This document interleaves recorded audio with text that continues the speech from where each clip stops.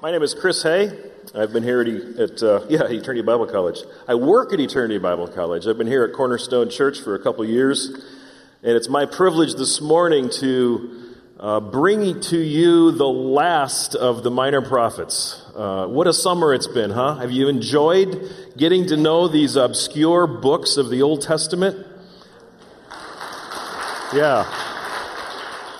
And our prayer is that they are never obscure in your Bible again. That those pages of your Bible become some of the dirtiest pages on the edges, not the cleanest. Malachi. Today we end it. The final book in the series on the minor prophets. And more than that, it's the final book of the Old Testament.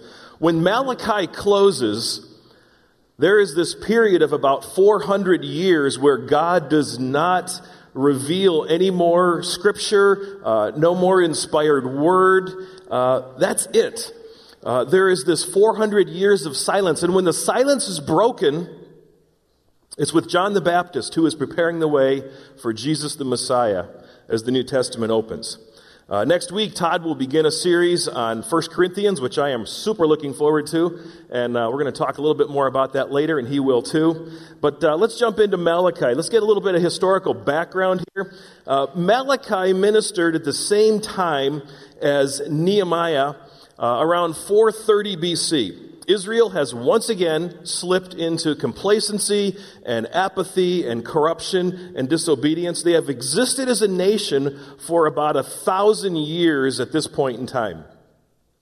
We've seen them go through the dark ages of the judges and then into the monarchy where Saul, David, and Solomon became king. And then the kingdom split into the northern kingdom and the southern kingdom.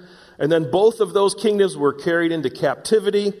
The southern kingdom for a 70-year period, and then as we looked at the books of Habakkuk and Haggai and Zechariah, they came back into the land and began to rebuild. And now Malachi takes place several decades after their return to their homeland. And as we look at them, as Malachi opens, we see that they have strayed away from God once again. And I really think as we look at Malachi, what we're looking at is one final attempt to get them to turn back to God. He is the last writing prophet of the Old Testament.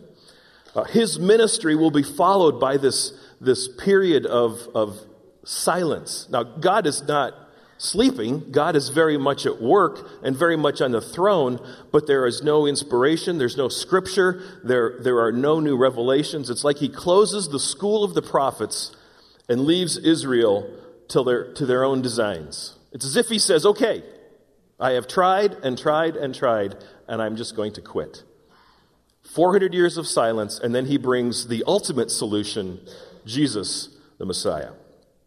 Now, is anybody curious to know what God would say to his people after 1,000 years of history and before he shuts down for 400 years? What is it God wants to say as the final word to his people?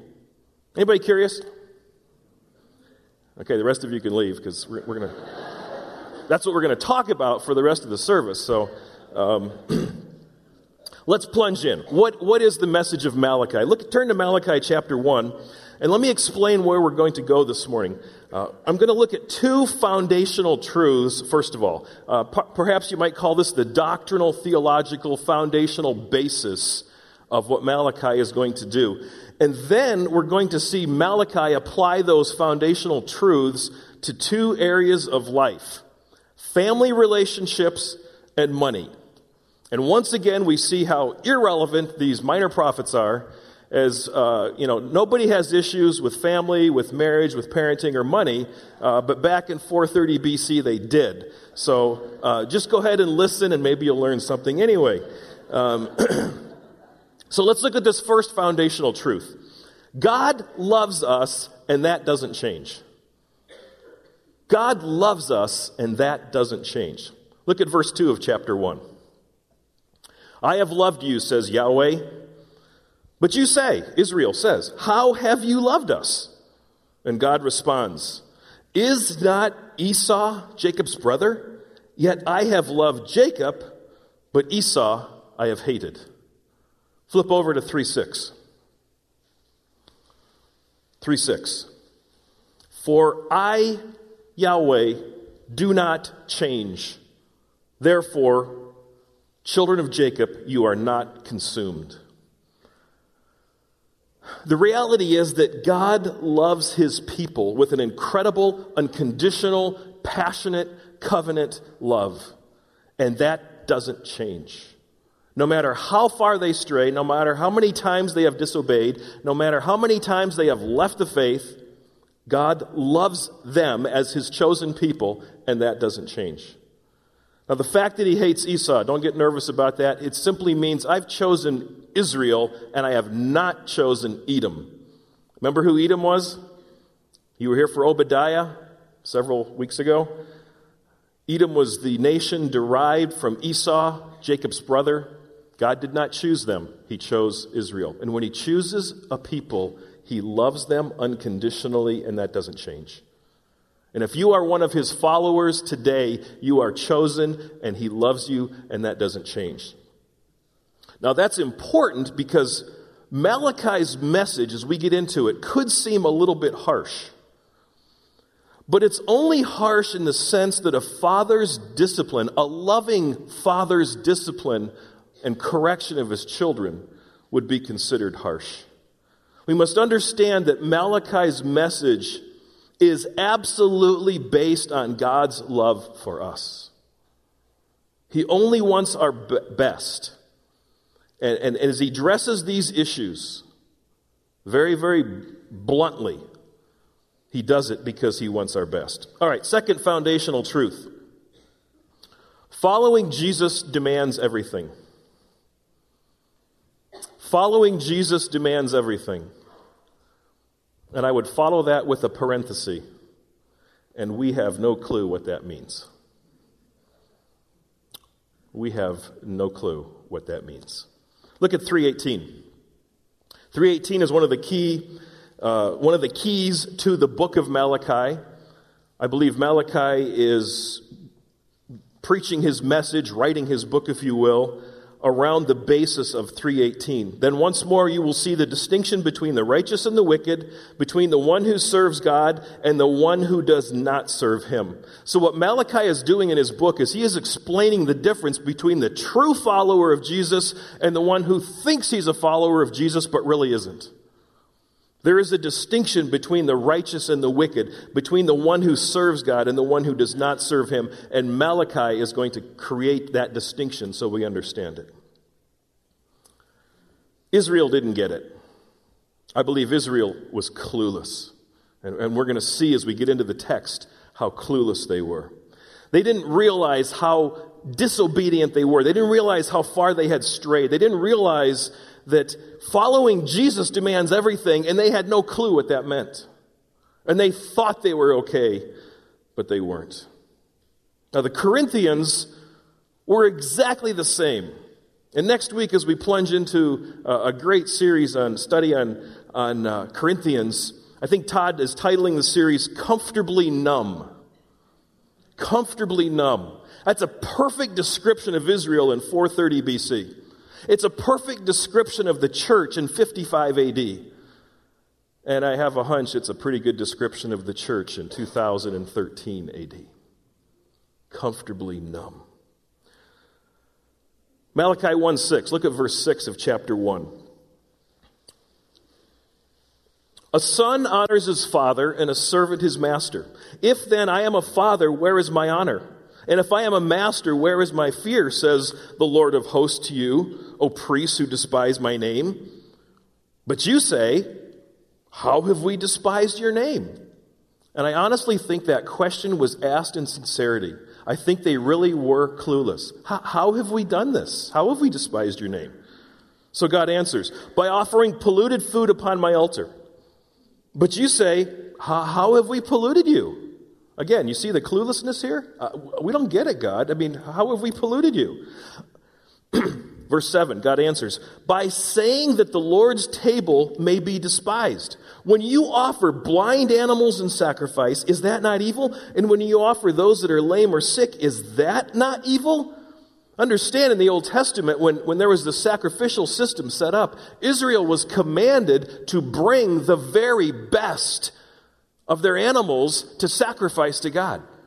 The firstborn, the fattest, the healthiest, the best. That's what God expected his people to bring as sacrifices to him. And what they were doing here is they were bringing the sick ones, the lame ones, the dregs, the second best, or even the worst. Continuing in verse 8, present that to your governor. Will he accept you or show you favor, says the Lord of hosts? Verse 10, I have no pleasure in you, says the Lord of hosts, and I will not accept an offering from your hand. They were giving better sacrifices to pay their taxes than they were to give to God's work. And God is even saying here, you know what? If you give that garbage to the governor, he won't even accept it. And how dare you give me less or worse than that? They were clueless that God demands everything. They were clueless as to what that means. Verse 11. Malachi is really going to slam them now on this point. For from the rising of the sun to its setting, my name will be great among the nations, says God, and in every place incense will be offered to my name and a pure offering. For my name will be great among the nations, says the Lord of hosts. But you profane it when you say that the Lord's table is polluted, and its fruit, that is, its food, may be despised. But you say, what a weariness this is. Oh, ho, hum, God, come on, give me a break. This is so tedious. Really? That's how they're talking to the God of the universe?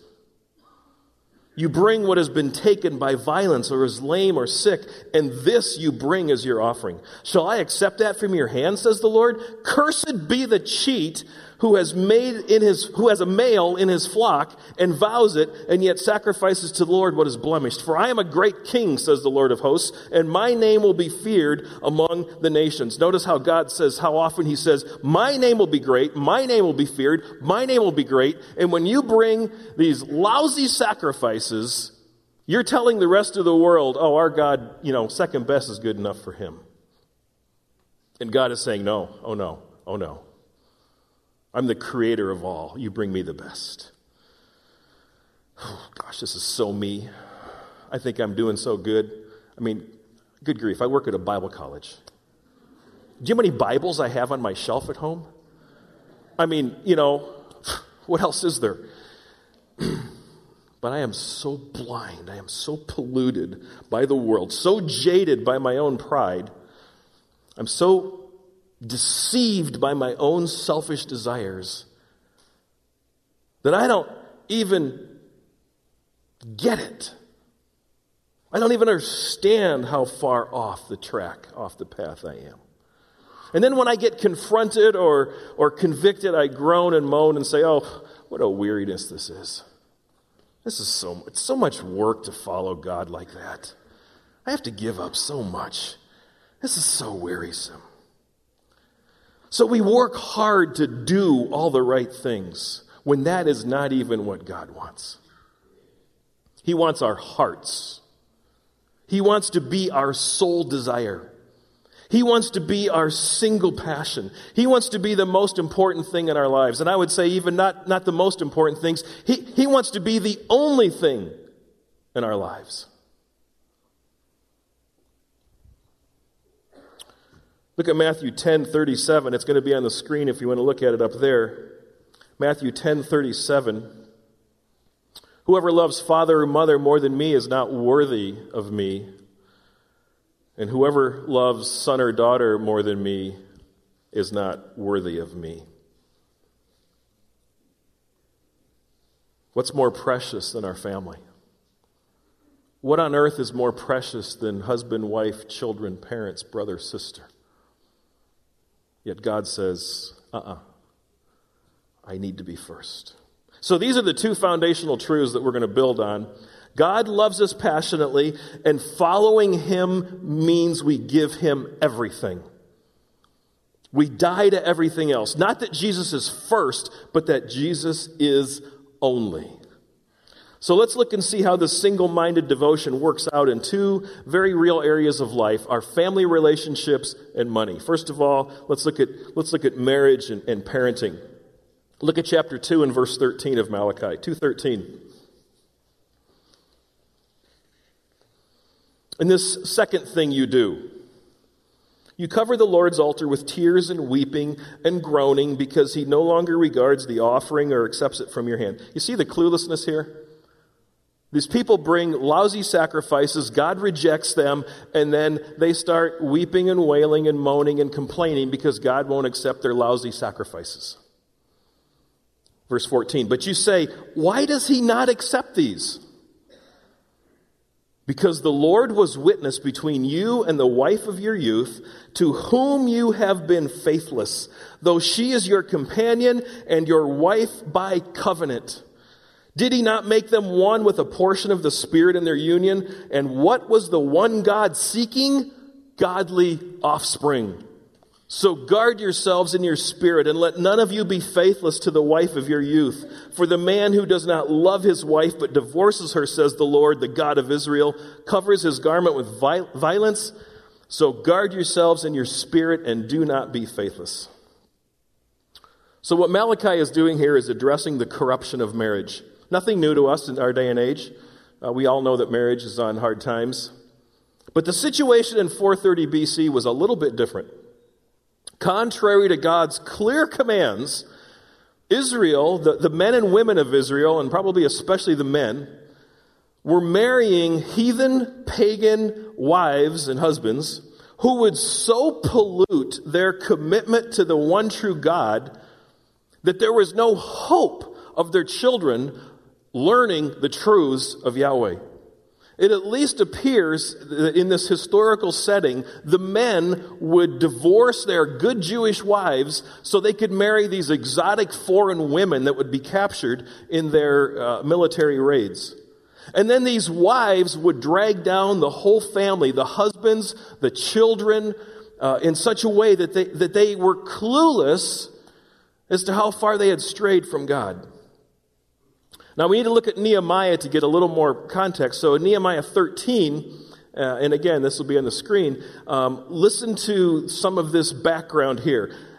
Nehemiah says, in those days also I saw the Jews who had married women of Ashdod, Ammon, and Moab, and half of their children spoke the language of Ashdod, and they could not speak the language of Judah, but only the language of each people. You see that? The kids couldn't even speak Hebrew because these pagan foreign wives had come into the households, into the families, and so corrupted the home that the kids were not even learning the truth of God's word. And I confronted them and cursed them and beat some of them and pulled out their hair. And I made them take an oath in the name of God, saying, you shall not give your daughters to their sons or take their daughters for your sons or for yourselves. So what's the point here? The point is, if you are messing up in your marriage, the elders of Cornerstone have biblical permission and precedent to curse you and beat you and pull out your hair. I mean, there it is. And you know, I see this trend of guys shaving their heads, and I'm wondering, do they know their marriages are so messed up, and so they're going to get rid of the hair? Or is it because their hair has already been pulled out? Anybody notice Todd came back from sabbatical with his head shaved? Just an observation. So what is the purpose of marriage? Why do we want to get married if you want to get married or if you are married? We need to understand the purpose of marriage if we're to be successful in it. Marriage exists to display God. The highest meaning and the most ultimate purpose of marriage is to put the covenant relationship of Christ and His church on display. Did you get that? The highest meaning and the most ultimate purpose of marriage is to put the covenant relationship of Christ and His church on display. Marriage is a picture Just like baptism is a picture, communion is a picture, marriage is a picture of the relationship between Christ and us, his people. Which means it is an inviolable covenant. Which means we don't bail out of it when things aren't going well. Which means it's not about seeking my own satisfaction and pleasure and, you're not meeting my needs and you didn't iron my shirt the way I like it. Come on, woman, get with it. It's not that. In other words, Jesus is more important than marriage. Staying married and how we function in marriage is more about seeing Jesus exalted and demonstrating that he is truly first in my life. Marriage is more about demonstrating that same unconditional commitment in my marriage that God has for me. It's more about those things than it is about romance and sex and companionship and partnership. Marriage is a picture of a reality that God has instituted with us. Luke 14:26.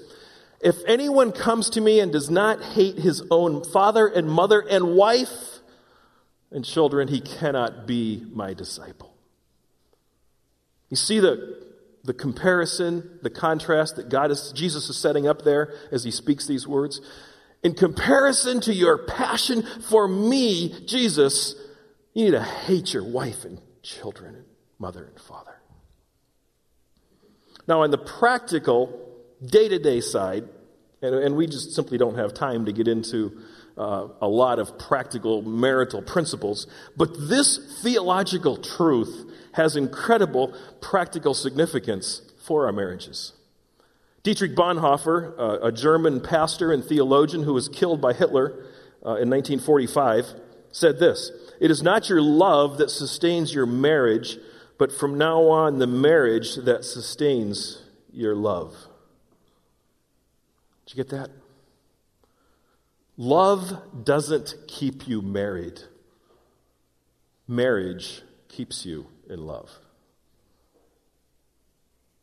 How many times have we heard somebody say, "Well, I just don't love him anymore"? And my response is, so? It's an irrelevant point. But I don't love her, I can't stay with her if I don't love her. Au contraire. You learn to love her because you have to stay with her.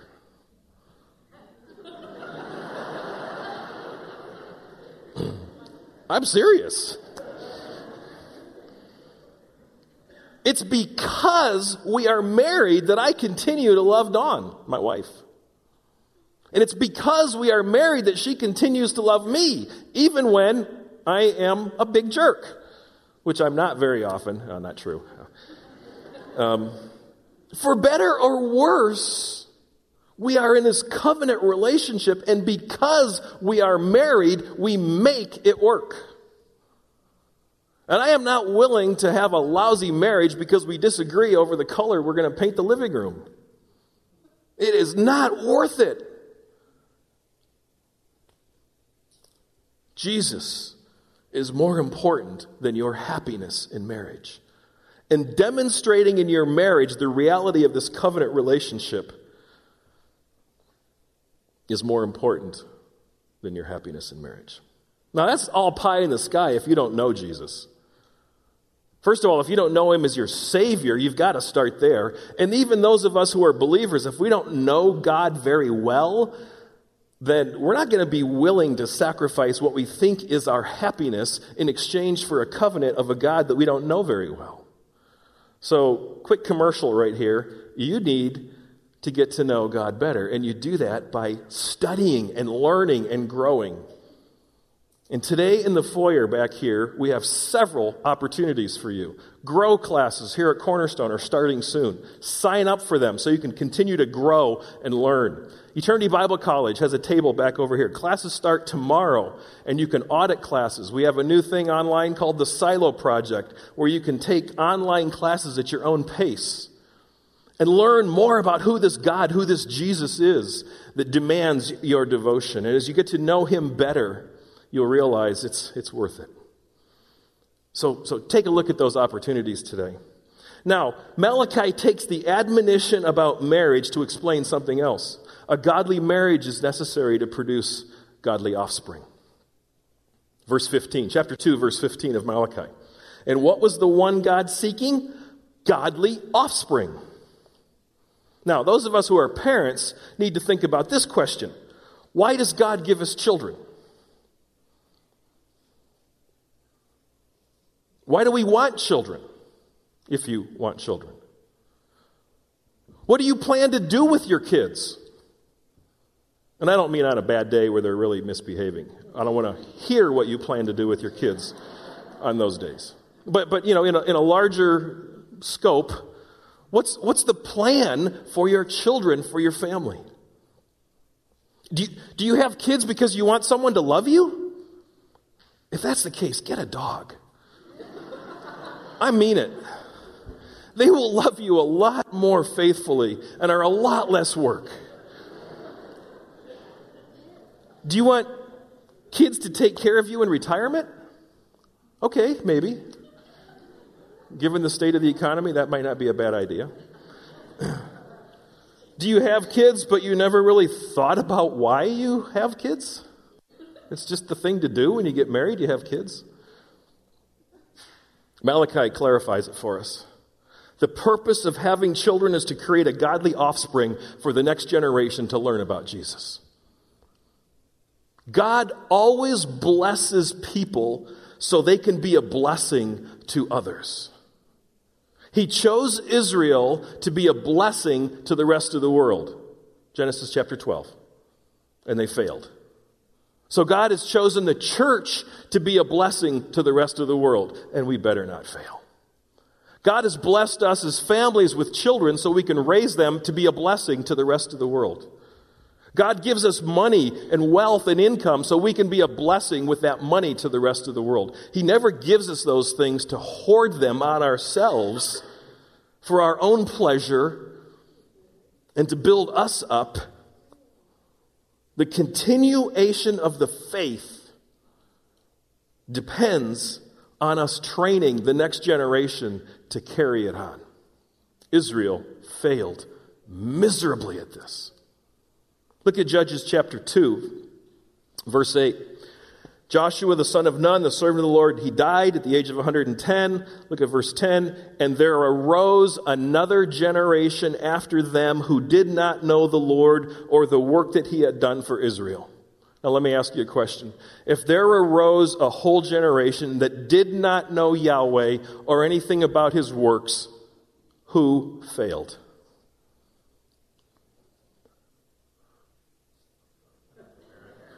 Parents. I mean, this is scathing. A whole generation arose that didn't know Yahweh. This was a mass failure. Those that study trends and statistics like George Barna and Lifeway Research and Josh McDowell tell us that 70 to 80% of teens and 20-somethings will leave the church and only a very small fraction return. 3/4 of our kids are leaving the church, and almost by implication you could say leaving the faith and not coming back. Their analysis, they blame the parents first for depending on the church to disciple their kids. Wrong answer. It's our job, parents. But then they blame the church second for not discipling the kids that the parents haven't discipled. So the church has a responsibility, but parents, it's we who will answer when we stand before God. Our task is to produce offspring that are passionately sold out to Jesus. Kids that care more about sharing the gospel than buying a home. Kids that care more about dying to self for the sake of Christ than having a good paying job. Kids that are willing to go to places in the world that need the gospel, even if it's dangerous. We have got to quit raising our kids to be careful and be safe. Let me get on a little soapbox here for just a minute. This is a huge conviction of my wife and I, and we followed it with our kids. What's the last thing you say to your kids when they go out to play? Be careful. What's the last thing you say to your kids when they jump in the car and head off for some youth activity? Drive safely, be careful, be careful, be careful. We're continually saying to our kids, be careful, be careful, be careful. So they grow up, and do you think they're going to go live dangerously for Christ? No, because they've been taught their whole lives to be careful. So what we began to do in our household with our kids was say, see you guys later, live dangerous, take risks.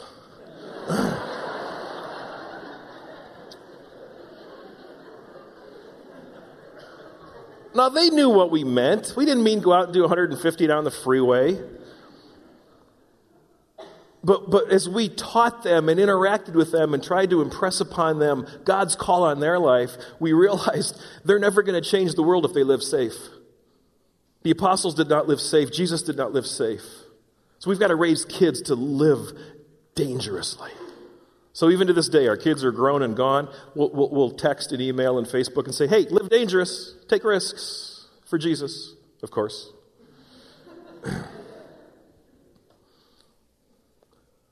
I work over at Eternity Bible College, and our motto over there is training men and women to live and die well.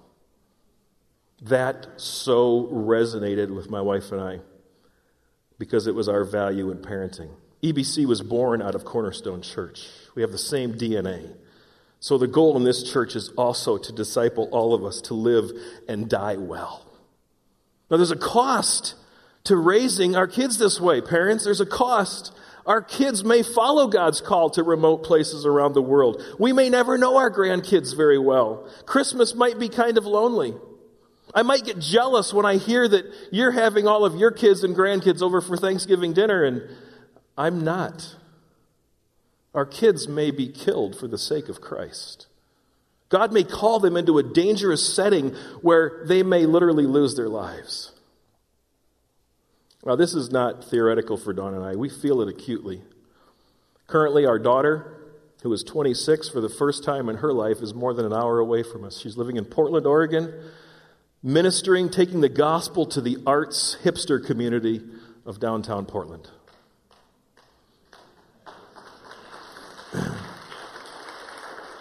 She also is a graduate of Eternity Bible College. Another shameless promotion there. Our son, who is 23, we've missed many Christmases with him. He is currently in Australia, taking the gospel to the backpacker youth hostel culture. 2 Christmases ago, he was in Thailand. We Skyped on Christmas Day. Last Christmas, he was in Australia. I don't know if we Skyped or not, but anyway, we missed him. This Christmas, I have no idea where he'll be. God has called him to go to some unique, crazy, way out places and take the gospel into some very unique settings that I'll never have a chance to minister to. He was on a work visa in Australia, so he got this incredibly good paying job. But they were going to sponsor his visa, pay for the whole thing, give him citizenship, and they asked him to work 70, 80 hours a week. And he said, you know what? That's not what I want to do with my life. I want to be doing the ministry side of it, not making the money. And he quit his job. 2 weeks ago, he quit the job. Now, as a parent, it's like, Taylor, you got a good job. Keep it, you know. But then I realized, no, that's the world's standards, not mine. Let me repeat, it's all about Jesus. Not just Jesus first, but Jesus only. He wants everything. He wants our kids too. Luke 14:26, if anyone comes to me and does not hate his own father and mother and wife and children, he cannot be my disciple. So marriage and family is one of those areas that God chooses to address before he goes silent for 400 years. It's kind of an important aspect of living for Jesus alone. It's kind of a good indicator of where we are at in our walk. The other area that he chooses to address in his book is money, finances. Anybody ever dream about winning the lottery? Besides me? I guess. Oh, 2 of us. Good. Why did we want to win the lottery? What were you going to do with the money? Don't answer. It would be embarrassing. What's the purpose of money? Why does God give us wealth? And you might think, I'm not wealthy. No, you're wealthy. If you have anything, you're wealthy. Why does God give us that stuff? Israel had it all wrong. Chapter 3 and verse 8. And I just want to walk us through 3 points or 3 truths that Malachi addresses about money. First of all, we see that God accuses Israel of robbing him. 3:8. Will a man rob God? Yet you are robbing me. But you say, how have we robbed you? See the cluelessness there again? How have we robbed you? In your tithes and contributions. You are cursed with a curse, for you are robbing me, the whole nation of you. Now, just if you're not familiar with the word tithe, it's an Old English word that means tenth. The Hebrew word behind it also means tenth part. So it's that idea of 10%. Now, are we robbing God? The question we need to ask ourselves this morning is, am I robbing God? What's that mean? What's that look like? Now, understand, we're not robbing God when we don't give him 10% of our income. We're robbing God when we think that and act like all of our money and our stuff is ours. Tithing is not giving to God 10% of my money. Tithing is dedicating back to God's work a portion of all that he already owns. He owns it all. Your money, your house, your job, your 401k, your IRA, your wife, your husband, your kids, your parents. He owns it all already. And tithing is simply this aspect of dedicating back to him 10% of what is already his. And understand, he can blow it all away with a puff. Anybody remember the recession of a few years ago? Anybody feeling the consequences of that still? Overnight, trillions of dollars of wealth disappeared. God can do that. It's all his. Now, the second point we see here about money is that Malachi teaches this concept that's sometimes called storehouse tithing. Verse 10, bring the full tithe into the storehouse that there may be food in my house. Now, Old Testament tithing was really more like, or Old Testament giving, I should say, was more like 22 or 23% of your income. Tithe means 10%, but Israel was to give a tithe. They were to give a second tithe, and like every 3 years, they were to give a third tithe. I mean, if you study it, you realize it's not just 10%. But it was also their welfare system, and what Israel would do was bring in these various tithes and offerings and bring them into the temple or the synagogue or the local, whatever the worship center was that they had there, and they would bring it into the storehouse. And then it could be dispersed and distributed to the poor and for the care of the priests and so on as needed. I grew up with a teaching called storehouse tithing.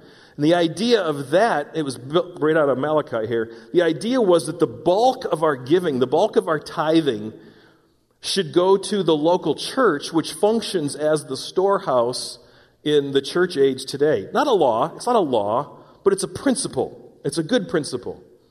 As members of Cornerstone Church, this is our storehouse. This church provides pastoral care and counseling that we heard about, and grief share programs, and it provides electricity and a building and air conditioning. I'm thankful for air conditioning this morning, and lighting, and it provides VBS for our kids and a youth ministry, and our budget gives to numerous ministries around the globe. So there's a clear teaching that a significant portion of our giving back to God should go to the storehouse, the church. But then Malachi goes on in verse 10 and explains the law of sowing and reaping.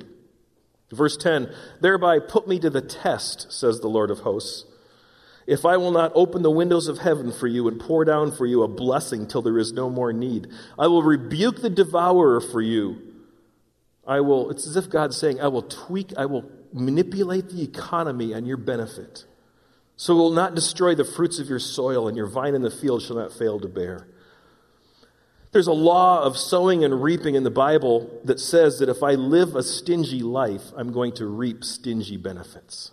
And if I live a generous life, I'll reap generous benefits. 2 Corinthians 9, Paul explains it like this. The point is this: whoever sows sparingly will also reap sparingly, and whoever sows bountifully will reap bountifully. Each one must give as he has decided, not reluctantly or under compulsion, for God loves a cheerful giver. That doesn't mean if I tithe faithfully, I'll get rich. Doesn't mean if I give money, I get money back. It means there is blessing, all kinds of various sorts of blessing that comes if I'm generous. It means spending less on myself so I can be generous to others. It means giving up a game of golf or maybe some new clothes so I can buy some more Yembi Yembi Bibles. Do you realize that we have an extension church in Papua New Guinea where the people have no Bibles? Remember earlier I told you how many Bibles I have on my shelf? 25 or 30. And for $30 each, we can put a waterproof, rot-proof, jungle-proof Bible in the hands of people who are our brothers and sisters in Christ. Tim and Courtney Chanter are in the lobby today. Lots of things to do in the lobby today with information on how you can buy a few Bibles. As I was preparing this message, I had occasion to I have a silly little hobby that I indulge once in a while. And I went into the hobby store and I dropped $50 just like that. And as I was preparing this, I thought, $50 on trash. I could have bought almost 2 Bibles. I probably could have supported a national pastor for 2 months in the third world for $50. Now, that doesn't mean I can never spend money on myself, but we need to think about how we spend our wealth that God's given us. So does that mean we should all be giving 10% of our income to the church, to ministry? Well, yes and no. This is not a law we have to obey. It's an indicator of our heart. What we do with our money is an indicator of our passion for Jesus or passion for ourselves. I would like to suggest that for many of us, giving back to God only 10% of our income is robbing God. Pastor and author John Piper said this: tithing is a contemporary middle-class American way of robbing God. In other words, only giving 10% is not enough. His principle, his standard for us is to be generous and to be cheerful and put Jesus first. So God addresses these 2 areas of family and money. And the fact that he is as harsh as he is born out of the reality that he loves us greatly.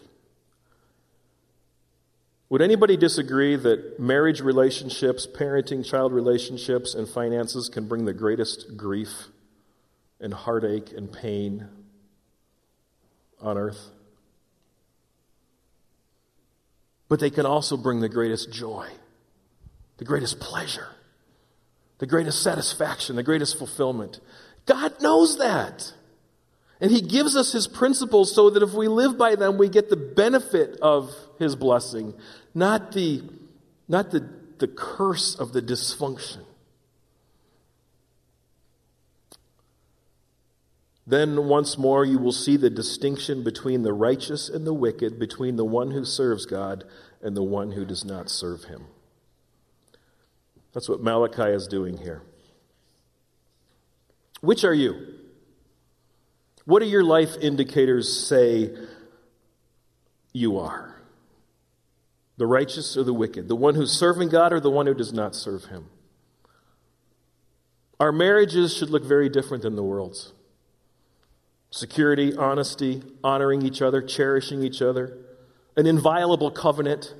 We stay in love because we're married. We don't bolt from the marriage because we think we're fallen out of love. Our parenting should look different. We raise our kids to serve Jesus and to be a witness to the next generation. We release them to go where God calls them to go, to live for Jesus alone and not for selfish gain. Just because our kids don't get a good paying job doesn't mean we won't be taken care of in retirement. Our attitude toward money should look different.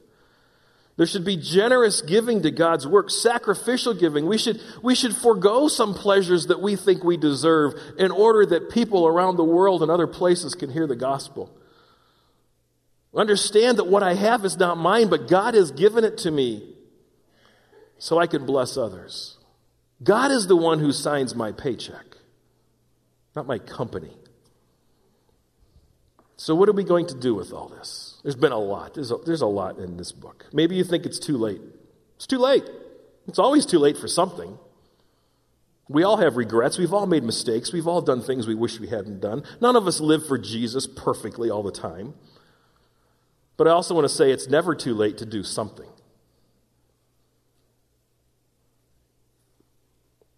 I challenge you to take at least but one thing away from God's word this morning. Maybe you have been robbing God. Maybe you are robbing God.